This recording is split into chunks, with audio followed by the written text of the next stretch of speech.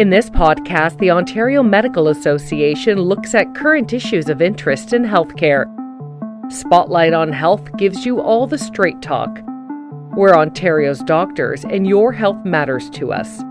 I'm Georgia Balagianis for the Ontario Medical Association. In this episode, 3 Toronto doctors discuss the gaps in caring for the city's most vulnerable. Dr. Nahid Dasani specializes in providing palliative and general medical care to people experiencing homelessness and poverty.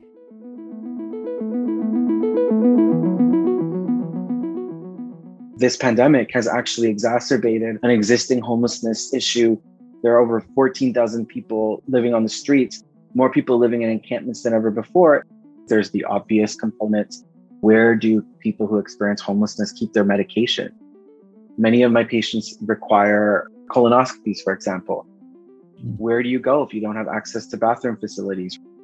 People experiencing homelessness face discrimination in our healthcare systems. They're just treated differently. Many people who experience homelessness experience trauma at the hands of healthcare. And that means that they don't access healthcare. And when they do access healthcare, they access it late.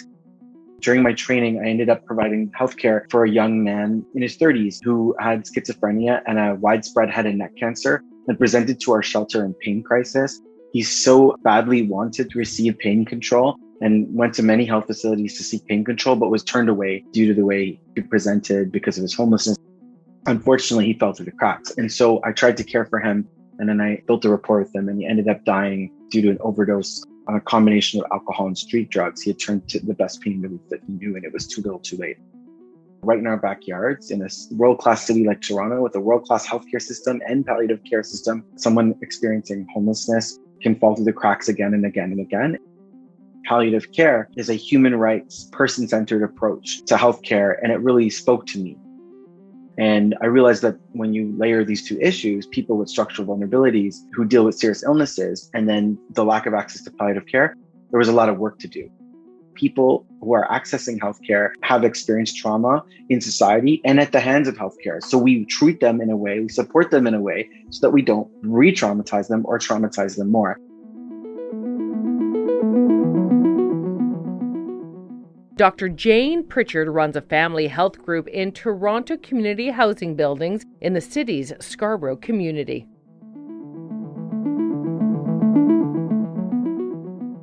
I am involved very much in sort of steering this interprofessional team. Consider it a medical home. We're trying to make a medical home for a diverse group of people. We have 2 nurses and a social worker. They're on site. This concept of a medical home where there is continuity of the person, healthcare based around a personal relationship, so the old-fashioned way of being a family doctor in the modern sector. So this is amongst people who have little reason to trust others. It's very important to have that continuity of the person, to trust the person. Then I'm saying a personal relationship with the patients, not just the doctor, but the other team members, the nurses, the social workers. There's actually some continuity. So who knew that that was so important? Well, it's obvious.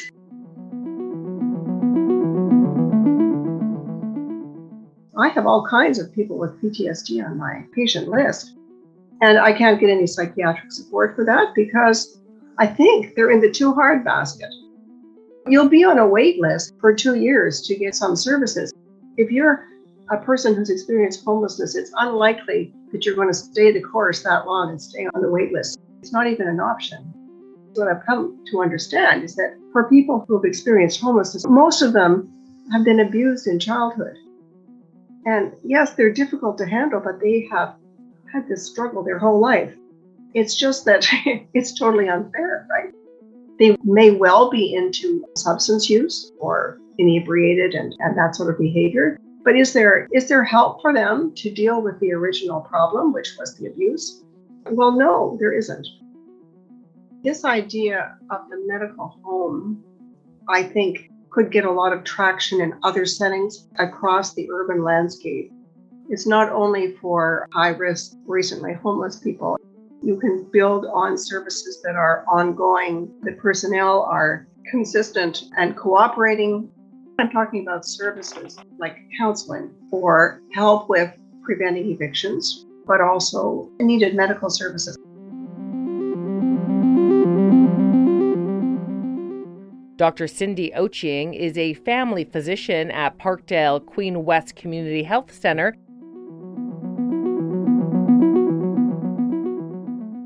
A lot of folks are experiencing the consequences of a system that is not made with the most marginalized folks in mind.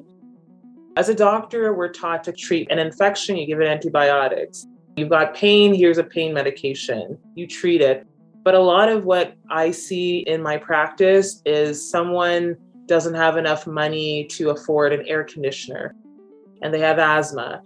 And now they have to figure out, do I not eat so I can get an air conditioner? So it's a lot of advocacy on my end to reach out to the community resources that will allow folks to have the things they need to live well and live easily. The resources are finite. The access to medications is a big problem. So I also work at a shelter, but I also see folks at that shelter who have not seen a doctor for 15, 20 years. They don't fit into our typical idea in the society of what a functioning adult should be. Maybe they don't have an address. Maybe they don't have the communication skills that people would expect. Or maybe they didn't grow up going to see a doctor, so that hasn't been modeled for them. And so they don't reach out for that help. And then maybe when they have in the past, they've been treated poorly. So they have these experiences like trauma from the medical system, and then they don't access care. If only our system was more tailored and kept in mind these folks who are underhoused, who have addictions, who've experienced trauma, who are racialized, all of these different things. Racial issues are not separate from Indigenous issues, from land issues, from homelessness, from addiction. It's all kind of related. So I do think that we're in a moment that has not always been the case in medicine, and it's exciting to see. And I do hope that things come of this moment and we're not just having a flash in the pan.